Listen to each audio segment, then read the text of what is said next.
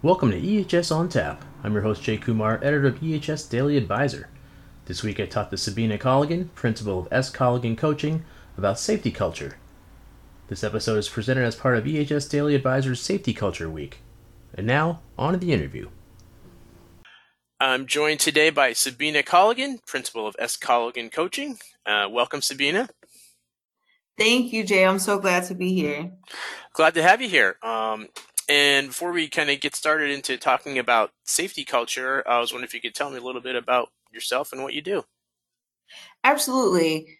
You mentioned that I own a business as Colligan Coaching, and really the foundation of the business that I own and really the alignment to who I am and what I feel is my purpose here on earth right now is this understanding or belief that humans are the most sustainable resource. And in order for them to produce and innovate and continue to create a better world, they need to be in environments that are healthy. They need to be safe. And environmental health and safety professionals do that. They protect the environment, they're protecting people, and they're giving them the space to innovate and to produce. So everything I do is in line with protecting the environmental health and safety professional, providing them resources, helping them connect to their passions, their purpose, their why, so that they can innovate and produce in the health and safety space so that the rest of the world can do the same. Excellent. So today we're going to talk about safety culture, and I was wondering if you could kind of sort of give me what your sort of definition of safety culture is. So it's interesting because there's the overarching definition of culture that delineates the expectations of people, and that's just the big picture. So whether it's culture at an organization, really for this conversation, and then you have the interaction with safety. So it's a smaller kind of circle in that big sphere of what culture is. And truly for me, safety culture is how the norms, behaviors, and expectations of the overarching culture interact with the safety system. Okay, so what are some safety culture red flags that folks should look out for? So one of the biggest safety culture red flags that I find, especially working with my clients and having been a safety manager, is safety. It's safety's responsibility. So if someone gets injured, safety tell me what happened. Um, Somebody's not doing what they're supposed to do, following a policy, then it's, hey, safety, figure out what they're doing, what's not happening. It's kind of hands-off approach when bigger issues are brought up saying, hey, we need help to increase the interaction, the positive interaction with safety and the safety systems that are in place. And the executive team is sort of like, well, that's what we hired you for, and not that collaborative. It's all of our responsibility to make sure people get home in one piece and that they are really enjoying the quality of life that they've provided themselves by coming to work. Makes sense. So what should you do when safety policy isn't being followed? That's a really good question, Jay. So I'm a certified industrial hygienist, and in IH, one of the most common kind of mantras that we have is it depends. It's always dependent upon what's happening and why. So getting to the root cause, not pointing fingers, looking at the system of which the safety policy was established and why people aren't interacting with it the way that you intended. So I would say, even going back to when you're writing a safety policy, understand what your intent is and how you want people to interact with it, and then let that guide the document or how it's produced. So, a lot of times we write these policies because we need to be in line with federal regulation and we have to have evidence that we said we did it. Great. So you have that document, a bunch of safety people reading documents about safety stuff. And then taking a look at what's going to be people facing and what you expect people to be able to do with it. What do you expect your vice president, director, senior manager, frontline supervisor, frontline worker, contractor? How do you expect each level to interact with the guidance that you are giving them? And is it truly meeting that expectation? Or are you saying, I wrote this 12-page document, I hope you understand it, and it serves no purpose to them. Mm-hmm. And obviously, like an important part of training employees is when they come on board. What should you look for when you're onboarding staff? Yeah, so I went to this conference last week, excuse me, and there was an HR director there. And she said, onboarding is not a 1 day, 1 week process. And it was fascinating to me because they have such a high employee retention, but it was understanding again how people interact with your system and what you're providing them. So on the first couple of days, everything's so new, right? You're opening your eyes, like you're just taking it all in. You don't even know how to fully show up as yourself in that space. And you're really worried about, like, when do I get paid? Who is my supervisor? What is all of this new surrounding that I have signed up to be a part of? And she shared that if you do feedback on how the onboarding process was after the first week, the ratings are really high. But after the first 6 months, the ratings significantly dip. But people don't get their onboarding data feedback and what that experience was like. Did you actually prepare me to get into the workforce at 6 months later? So it was very, very interesting to me. So with that new perspective, like, what should you look for when you're onboarding staff?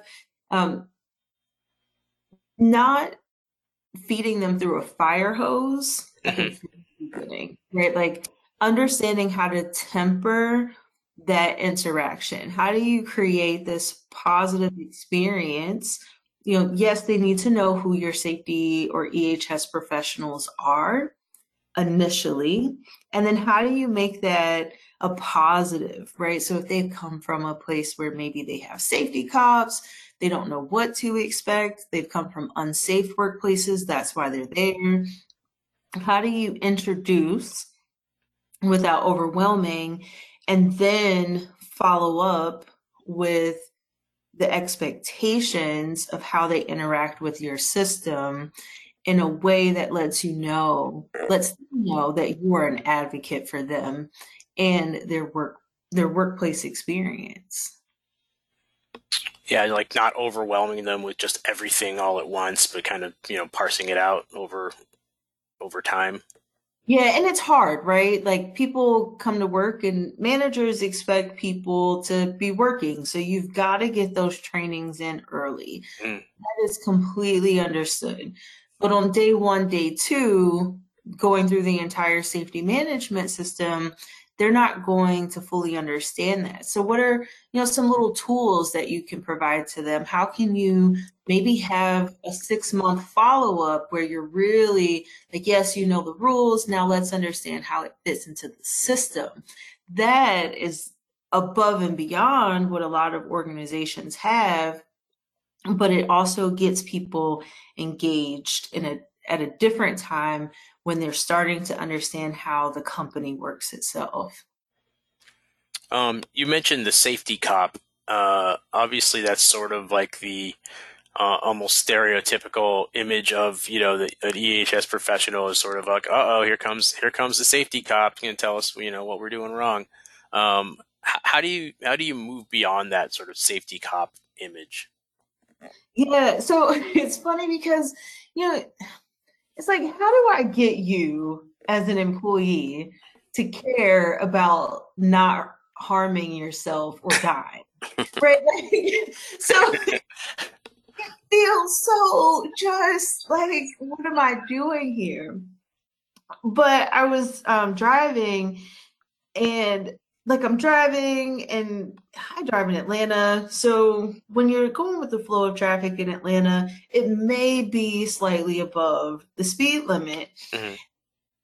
And when I'm driving, I was driving, I saw this black car, and I looked, and I was like, oh crap, is that the cops? Like, they're gonna get me? And I sat back and I thought about it. Now, these cops have these speed limits are in place, right? Like, they don't create the speed limit.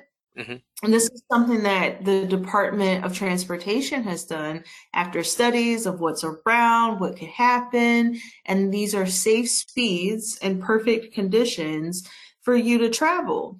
And they're just there to enforce that because, you don't want to hit a child crossing a street at a Right. school zone, or, there's accidents that have happened because of the curves in the road. Like, that's literally what they're there for. They're there to make sure you don't get hurt. However, when I look and I see the car, my heart drops.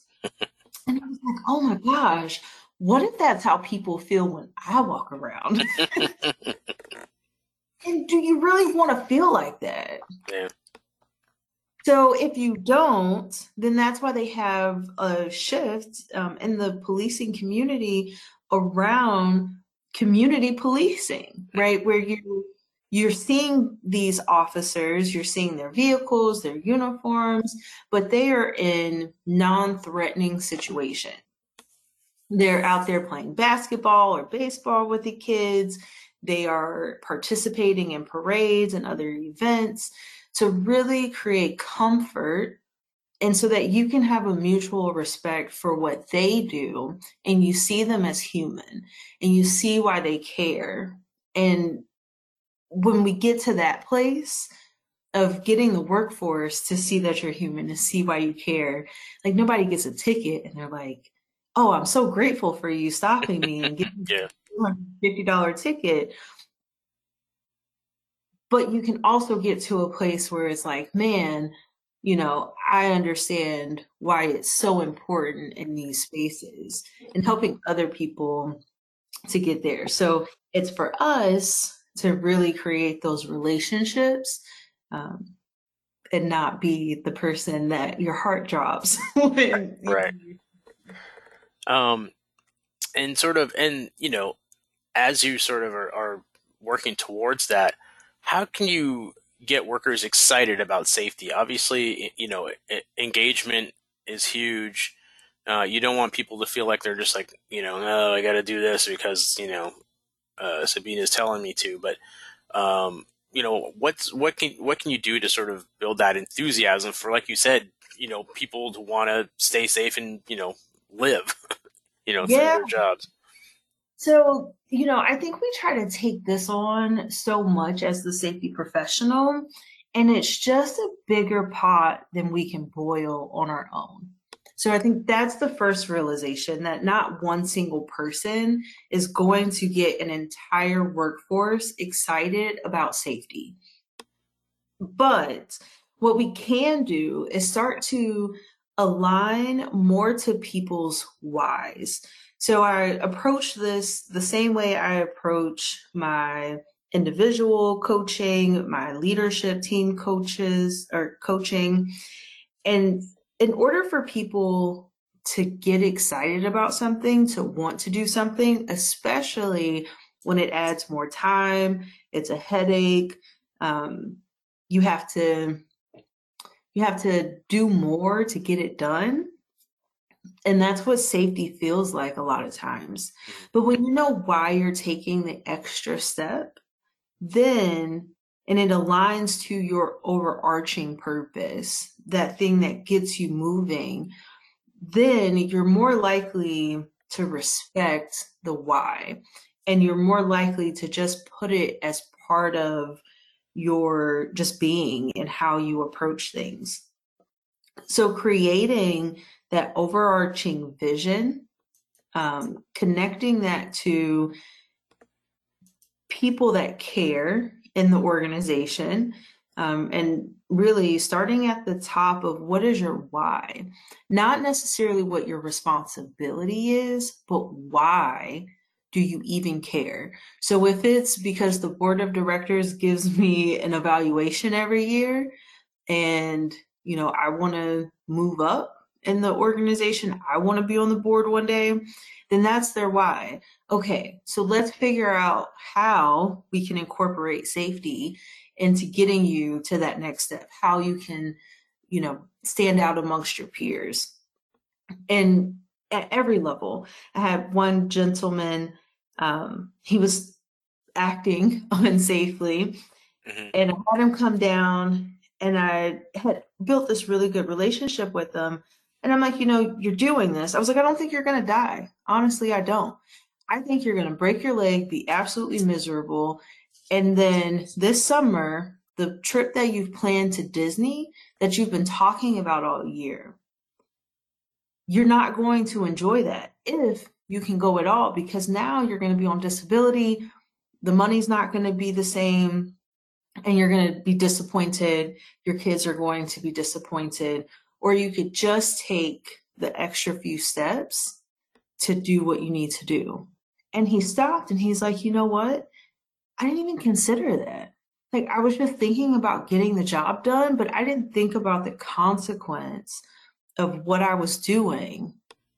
And that person who connected to his why, because God forbid he disappointed his kids about going to Disney. Disney's got a lot of walking involved, so. Yeah, so he was gonna be in a wheelchair, right? So we went through this whole scenario today. Well, like, just imagine. It's like, and if anything else, you could have avoided this entire conversation with me, like, for the outcome. But he became such a huge advocate, and he knew his coworkers even better than I did. And he was having those conversations like, man, it's not even worth it. So really connecting to what engages people, that allows them or encourages them to take the extra step, that's where you get people excited. They need something bigger to believe in than just laying the brick one at a time. So obviously another thing that you have to deal with is, workers who get burned out. What are some indicators of burnout in the workforce that you can kind of keep an eye out for? Oh, definitely. Burnout is such a big deal. It's been a big deal before the pandemic. It's shown even more so in the pandemic, post-pandemic, and it's still there. But some of the areas that you can look for is people's attitude towards work, attitude towards their coworkers, absenteeism, mistakes that are being made, and just their overall approach to what work is like. Like, you can tell that person that is just drained, and they're just not enthused anymore. And a lot of times that happens because maybe their workload is too high, the organization or something is happening where their value systems don't align. Maybe they don't feel like they're being treated fairly in the workplace, or they don't have control over their lives. And a combination of those indicators actually just really start bringing people down. And if you previously had a positive workplace, a positive team, and now you're starting to see some of those toxic traits, that cynicism, depression, anxiety, then those are indicators that your workforce or maybe your department is starting to burn out. So what can you do about it? Yeah, so there's two things that you can do. One, for individuals, individual recovery is truly individual. So tapping into value systems is one of the easiest places to start. So if you value quality time with your family, but now your workload is requiring you to miss your kids' soccer games or bingo night with your grandma, it can be really draining, right? Yeah. So you need to take a look at what you value and if your workplace is allowing you to honor those values. Even with your work, the integrity of your work, if they're asking you to push stuff out that doesn't feel right or complete to you, um, that's something that you need to take a look at and start honing in, right? Having those conversations, maybe putting some more boundaries around what you're doing. That's the individual side. Hmm. But for the organizational side, as the manager, really taking a look again at what are the values of my department? How do those values align to the individual values? And are there boundaries around the workload that I'm allowing to happen?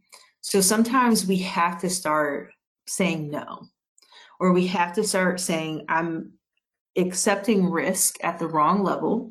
So saying, hey, we need to do more, more, more, but you don't have the staffing to do more work with integrity and it's draining your workforce, then you need to be able to speak up and say, that next level is responsible for providing the right resources to do the work correctly.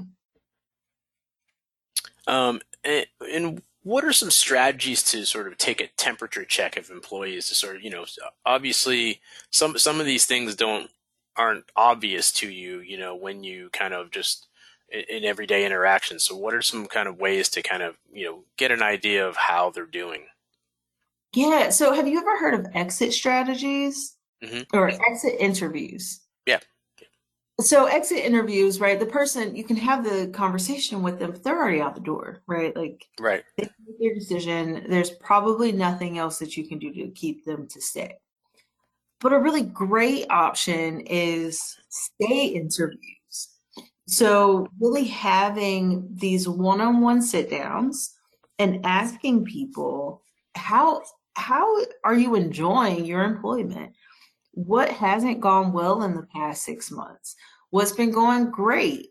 You know, what keeps you here and what keeps this organization as part of your long-term employment strategy, right? 'Cause everybody's got to have a job. People got bills to pay. So, really, so we do like one-on-ones, we do midterm feedback, end of year feedback, but a dedicated stay interview where you are figuring out how to make sure the person wants to be a part of this organization and truly taking action after you find out. Awesome way to get a temperature check because if you do those every quarter, every 6 months, and you're like the answers are just getting less and less, and it's like, oh, I don't know, we may need to intervene in a different way. Or you see that positivity, you see that what you're doing to support them is continually encouraging them, then you are not surprised when they're just excited and recruiting their friends to come to your organization. And I guess if you don't talk to them regularly like that, you have no idea necessarily what their mindset is about the job and about, if they want to leave, if there's something that can be done to make them stay. You have no idea if you don't talk to them. Yes, you got to have the conversations, but you also have to create an environment that allows them to be open and vulnerable with that information. Because if someone tells you and then you're like, well, that's not true, blah, blah, blah, and you get defensive, they will, they may not ever open up and express that to you again. So it's both ways. And like you were saying with an exit interview, the person's kind of, they're gone anyway, so they can ease up and kind of tell you what's really on their mind. Whereas, if they're worried about their job, they might, keep things to themselves. Absolutely. And wouldn't it be great if you would have known a year before what was on their mind that you maybe even had control over? If it was something as simple as coming into work on Wednesdays is just too much for me. I'm doing Right. something simple. But flexibility in the workforce is a big deal right now. And if you had known that, then maybe they would have stayed. Yeah, and obviously, you mentioned sort of pre-pandemic and sort of post-pandemic, and obviously people have realized that job flexibility, being able to take a few hours to go to their kid's game or whatever they need to do is a huge part of job satisfaction. What can sort of from the safety supervisor standpoint, what can we do to kind of be a little more flexible? Yeah, it's hard for safety, right? There are roles in the background that can work from home. There are roles that truly need to be front and center, and I don't take away from that at all. Our opportunities, if you have someone working in the permitting space, if you've got to work on permits all day, maybe you do let them work from home or give them some of that flexibility when they've got family obligations. If they're reporting, I'm an industrial hygienist. We write tons of reports. Mm-hmm. If I'm writing a report, why do I need to commute to get there to write the report? So really taking a look at what is meaningful to that person. So I can sit back behind my desk and come up with rules and say, this is how we're going to go do it. Or I can reach out, build the relationship and trust, and ask people what meaningful flexibility options are there for that person and incorporate that into that kind of autonomy strategy, because that's one of the areas where people having control of their lives is one of those indicators or areas that lead to either job satisfaction or burnout. So, but it's got to be meaningful, because if I say, hey, I'm contributing to the potluck and I bring chips and I'm at a wellness event and you should have brought a fruit tray, like it wasn't a meaningful contribution, right? So it'll mean nothing if it doesn't mean anything to the person that is being impacted by it. Not everyone will be happy. You can't get 100% happiness, but at least if you can ask, show where you considered them individually and work through additional strategies. Maybe there's another place where something that's meaningful to them shows up. It goes a very, very long way. Makes sense. Well, Sabina, I want to thank you so much for joining me today. This has been great. Absolutely, Jay. Thank you so much for having me. All right. That wraps up episode 130 of EHS on Tap. You can find more information about the show and listen to on-demand episodes at ehsdailyadvisor.blr.com. You can subscribe to the show on SoundCloud, Amazon Music, Google Play, iTunes, Podbean, or wherever you get your podcasts. Thanks for listening, and I hope you join me next time.